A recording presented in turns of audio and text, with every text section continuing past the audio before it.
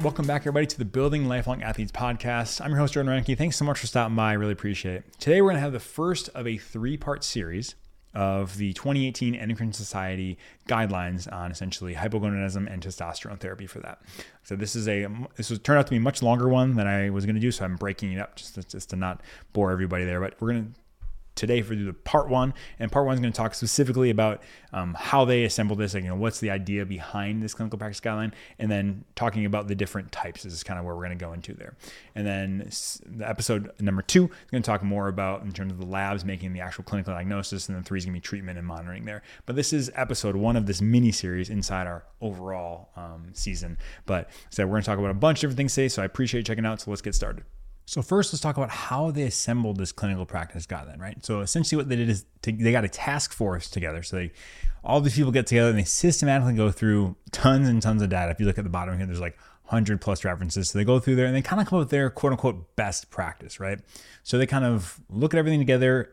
They're looking specifically to answer specific questions that we'll talk about.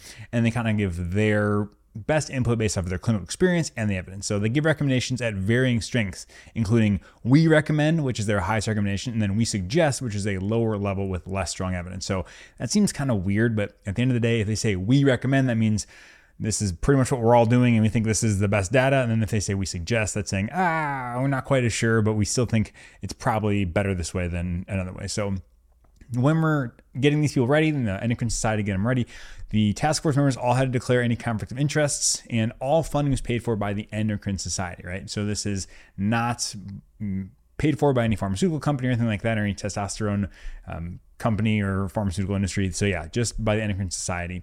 And at the end of the day, this clinical practice guideline, it is important to mention, at least they mentioned this in the article, this is not the definition of what standard of care is, right?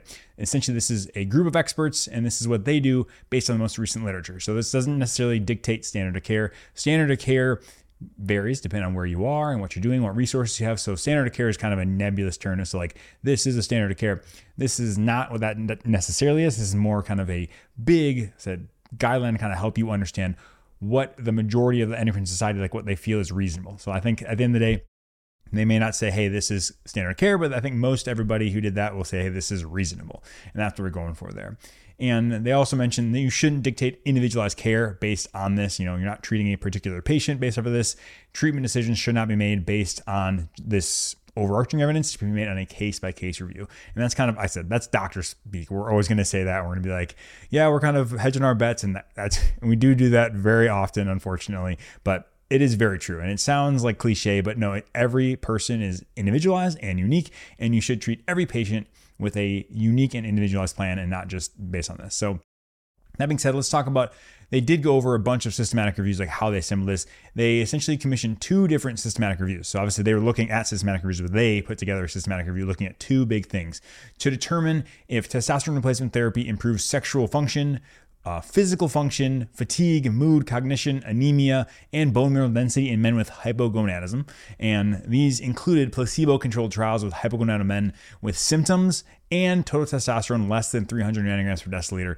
And when given testosterone, their levels went into the quote unquote normal range. So that was the first question. Kind of the second one they looked at was to determine whether testosterone replacement therapy is associated with increased risk of lower urinary tract symptoms and erythrocytosis in men with hypogonadism. So once again here, we are not just looking at men who quote unquote feel down, right? Or think they have low testosterone. This is a very important distinction. So we have to look at it through that lens. So we are not looking at people say, hey, like, I think I have low T. I mean, that is a large percentage of men who come into my clinic and think they have low testosterone. When we check them, they do not actually. So this is looking at patients who've been clinically diagnosed. And we will talk about what clinical diagnosis means in a little bit here. No worries there. But that being said, we are looking specifically at people who've had their levels of total testosterone less than 300, and then also having symptoms, typically sexual symptoms as well. So it's not just kind of subjective people saying they have low testosterone, it's like confirmed there.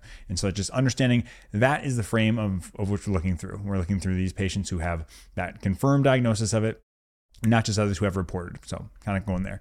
So let's dive into it here. Let's talk about the diagnosis of hypogonadism in men. Like I said, let's take a little bit of time here to break down some physiology, right? So we previously in the first one, we did talk about physiology. So you can go back there to the first part of the season and talk all about physiology, but we're going to talk about how to diagnose it. So Hypogonadism is a clinical syndrome that results from the failure of the testes to produce physiological concentrations of testosterone and or a number of sperm due to a pathology at one or more concentrations of the hypothalamic pituitary testicular axis. So that was like the definition that they read there. So I read that word for word, and you can probably tell that because that sounded really boring.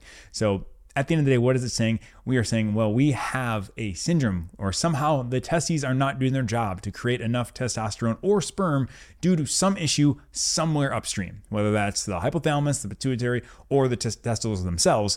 There's an issue somewhere that's inhibiting the normal production of hormones or sperm or what have you. So that's kind of what we're thinking about there. And specifically, we're going to talk a lot about testosterone because we're making diagnosis based off of testosterone and not sperm. But that being said, that can be a part of this. So if you go back, right? If you go back to episode 1, the hypothalamus secretes GnRH, right? GnRH then acts on the pituitary gland, which then stimulates an LH and FSH secretion. And then the LH acts on the Leydig cells of the testes to make testosterone. So one step back, we have the hypothalamus secretes GnRH, and that acts on the pituitary gland, which then secretes LH and FSH, and LH acts on the Leydig cells to make testosterone in the testes. So, okay, all right, so we're tracking there. So we're talking like hypothalamus, pituitary, and testicle. So that's kind of this axis. They call this the HPT, or hypothalamic pituitary testicular axis, and that kind of all working together. So that's how it goes.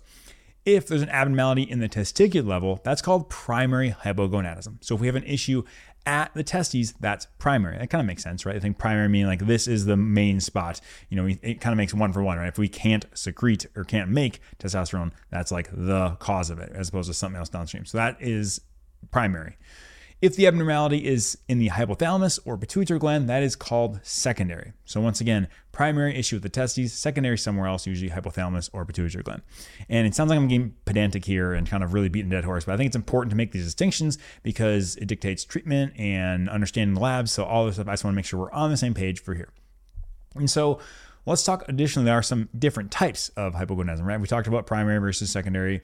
We're going to go a little bit deeper here about what they are and then some other names as well. But first, primary also has another name, which can be called hypergonadotropic hypogonadism.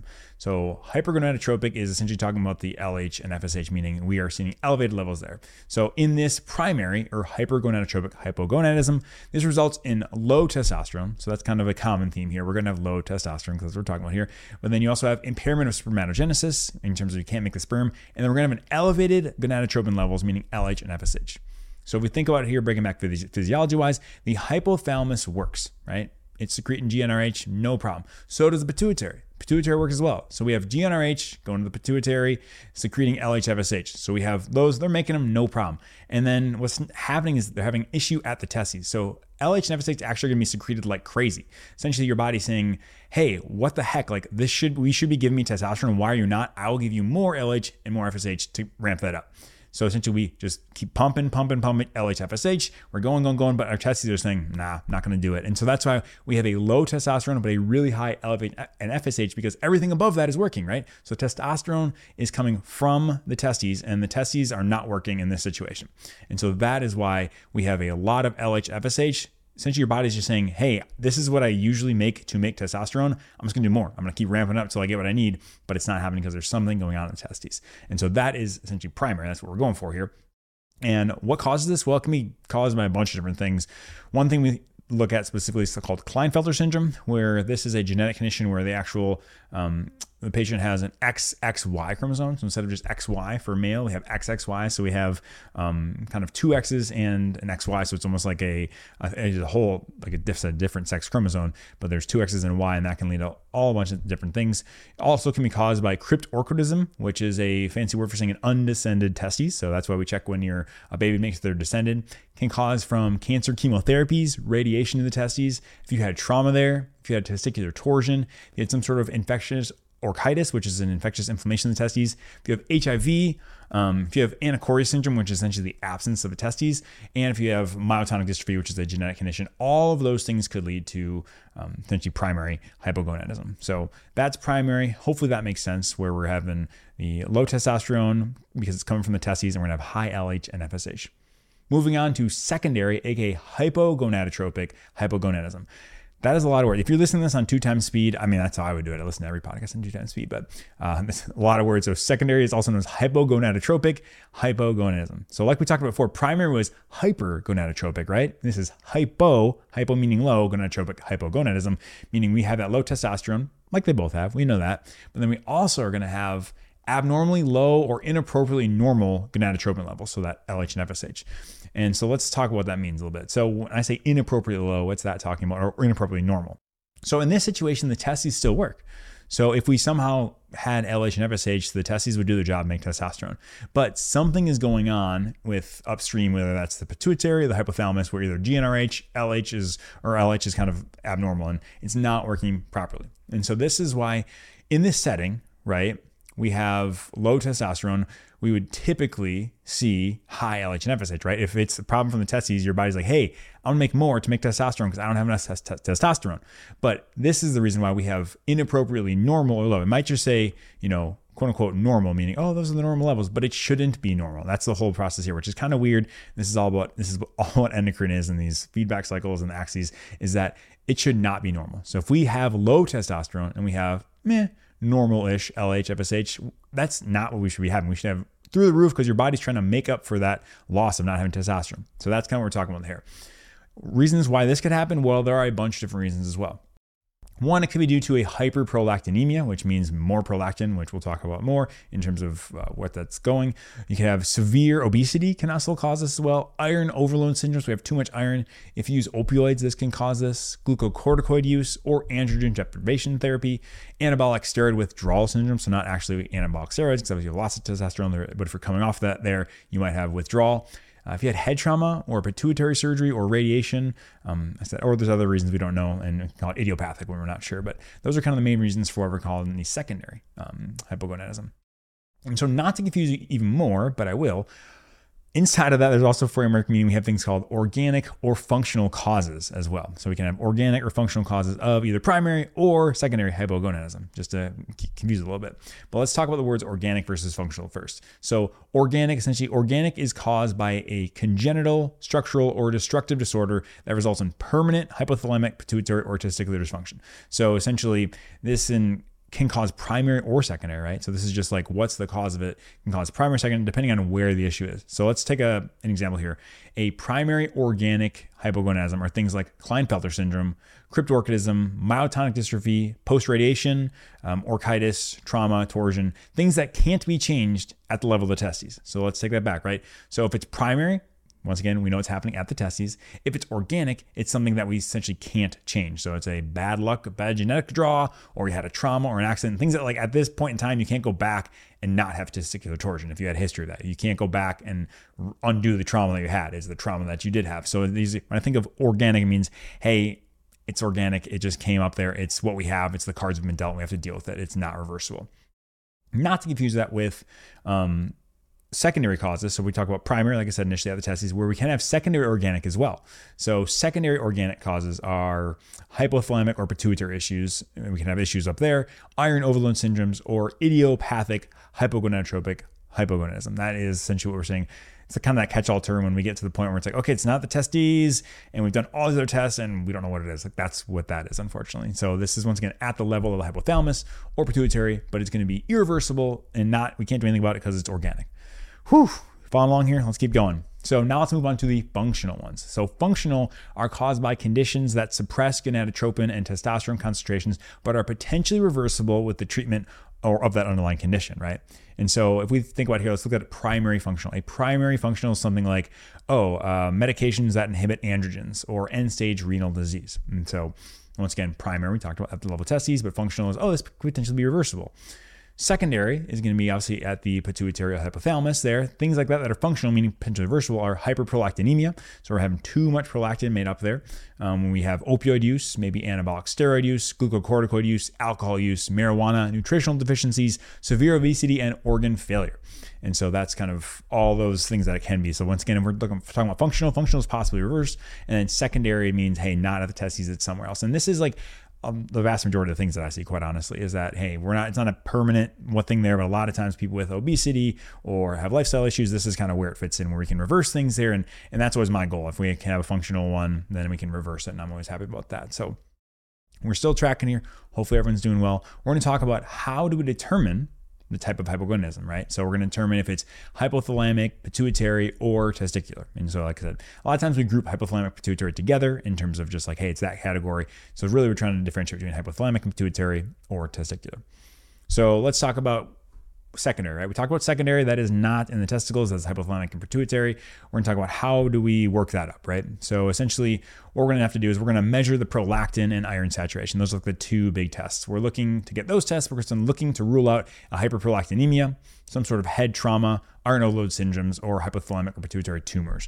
I said, or there can be other infiltrative or destructive hypothalamic pituitary disorders as well. But like I said, we're going to go through that. And that's obviously after getting the testosterone, right? So we'll talk more about that, but we've gotten testosterone, we've been low, and we looked at the testes and we looked at the LH and FSH, and LH and FSH were low or inappropriately normal. We're like, okay, what's causing this? That's when we get this prolactin and iron. Those are like the two ones we'll get as well to say, hey, okay, what's going on? And we're looking for all those things that I just mentioned in terms of hyperprolactinemia, some sort of head trauma issue, something going on there. And if we do all that stuff and it's normal, then it's a diagnosis of exclusion, calling it congenital or that idiopathic hypogonadotropic hypogonadism. So like I said, that is a lot of words, but that's when we work up everything. We say, hey, we're not sure. I think before we can formally say that, what we would do is most likely get an MRI of the cell. A cell is kind of a part of the brain that we're looking at the pituitary gland, and we're looking for other things that could there be a tumor there, something going on there. Like I said, if someone has symptoms like they have headaches, visual field defects, or other visual problems, sometimes we can have, if we have a mass in the cella that can cause like visual problems and stuff, and so we'll do that. But like I said, if we've gone through and we got the prolactin, we got the iron, we're looking for all that stuff, we got the MRI, and it still shows up that we don't know what's going on, then that's where we kind of name it idiopathic, meaning we're not sure what's going on. It's not the testes, it's not anywhere else that we see, but you still have this, and I'm sorry. So that is a big, unfortunate catch-all term there. So that is what we're talking about there for secondary in terms of working it up and how do we determine it. And then for primary, like I said, a lot of times if we think it's primary, one thing, the first thing we'll order, obviously we've already done testosterone and LH-FSH to determine that it's primary, but then we're getting a karyotype. So a karyotype is looking at your genes, and then we're looking for Klinefelter, right, for XXY.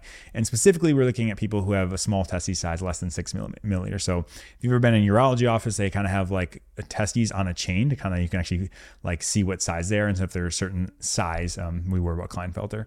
And so I just spent a whole bunch of time getting really in the nitty gritty, and that was pretty nerdy. And if you're with me, congrats, that's awesome. But like, why do I care about this, Jordan? Why do we care about it all? Well, we care about this because we can treat secondary hypogonadism related infertility with gonadotropin medications to potentially restore infertility, but we can't do that with primary. So once again, if we have secondary hypogonadism, we may be able to give some type of medications to potentially restore infertility, whereas we're probably not gonna be able to do that with primary. Obviously, this is not something you're doing, casually here. You're probably not even doing it with your primary care doctor. This is usually we're getting urology on board or some sort of fertility specialist. But that being said, we care so much about differentiating, understanding what it is because it affects our treatment. And that's why we care. And on top of that, we care about is it functional or organic, right? Because functional can be reversed and organic cannot be. And like I said, the majority of the causes that I see are people who can turn this around with lifestyle management. Typically, they fall into that secondary category due to some sort of underlying chronic condition. So it's not an issue at the testes. And so I think it's so important because we need to go here. We need to be able to treat the actual problem and not just mask it, right? So obviously this whole thing we're talking about here, this is the Endocrine Society's recommendations. It is not necessarily how I do it, and we'll kind of sprinkle in things here and there. I'm going through there, but the whole reason any of us do this and treat this is to treat the underlying problem and not just mask it. So if we have something that is a very obvious secondary cause and we're not addressing it, that's not ideal. I think we should obviously attack things that we can, try to do it from a non-pharmacologic perspective too, and they would agree with that too if we can, but obviously we have testosterone if we need to be. But like I said, all this whole spiel that I just talked about there in terms of why we're doing it, what we're looking for, how do I differentiate, primary, secondary, what does it matter for? All because it comes down to how we can best treat and help our patients. That's what we're going for here. Thanks so much for stopping by today. I really appreciate it. If you stuck all the way to the end, mad props to you because this is some dense stuff, so I appreciate it. I'd also appreciate it if you give this a 5-star rating on iTunes or you share it with a friend. Those would be the best ways to help get the word out. And I'm just trying to help as many people as possible, so I really would appreciate your help. But thank you so much for listening to me and putting your trust in me and spending some time with me today. I really appreciate it. Now get off your phone, get outside, and have a great rest of your day.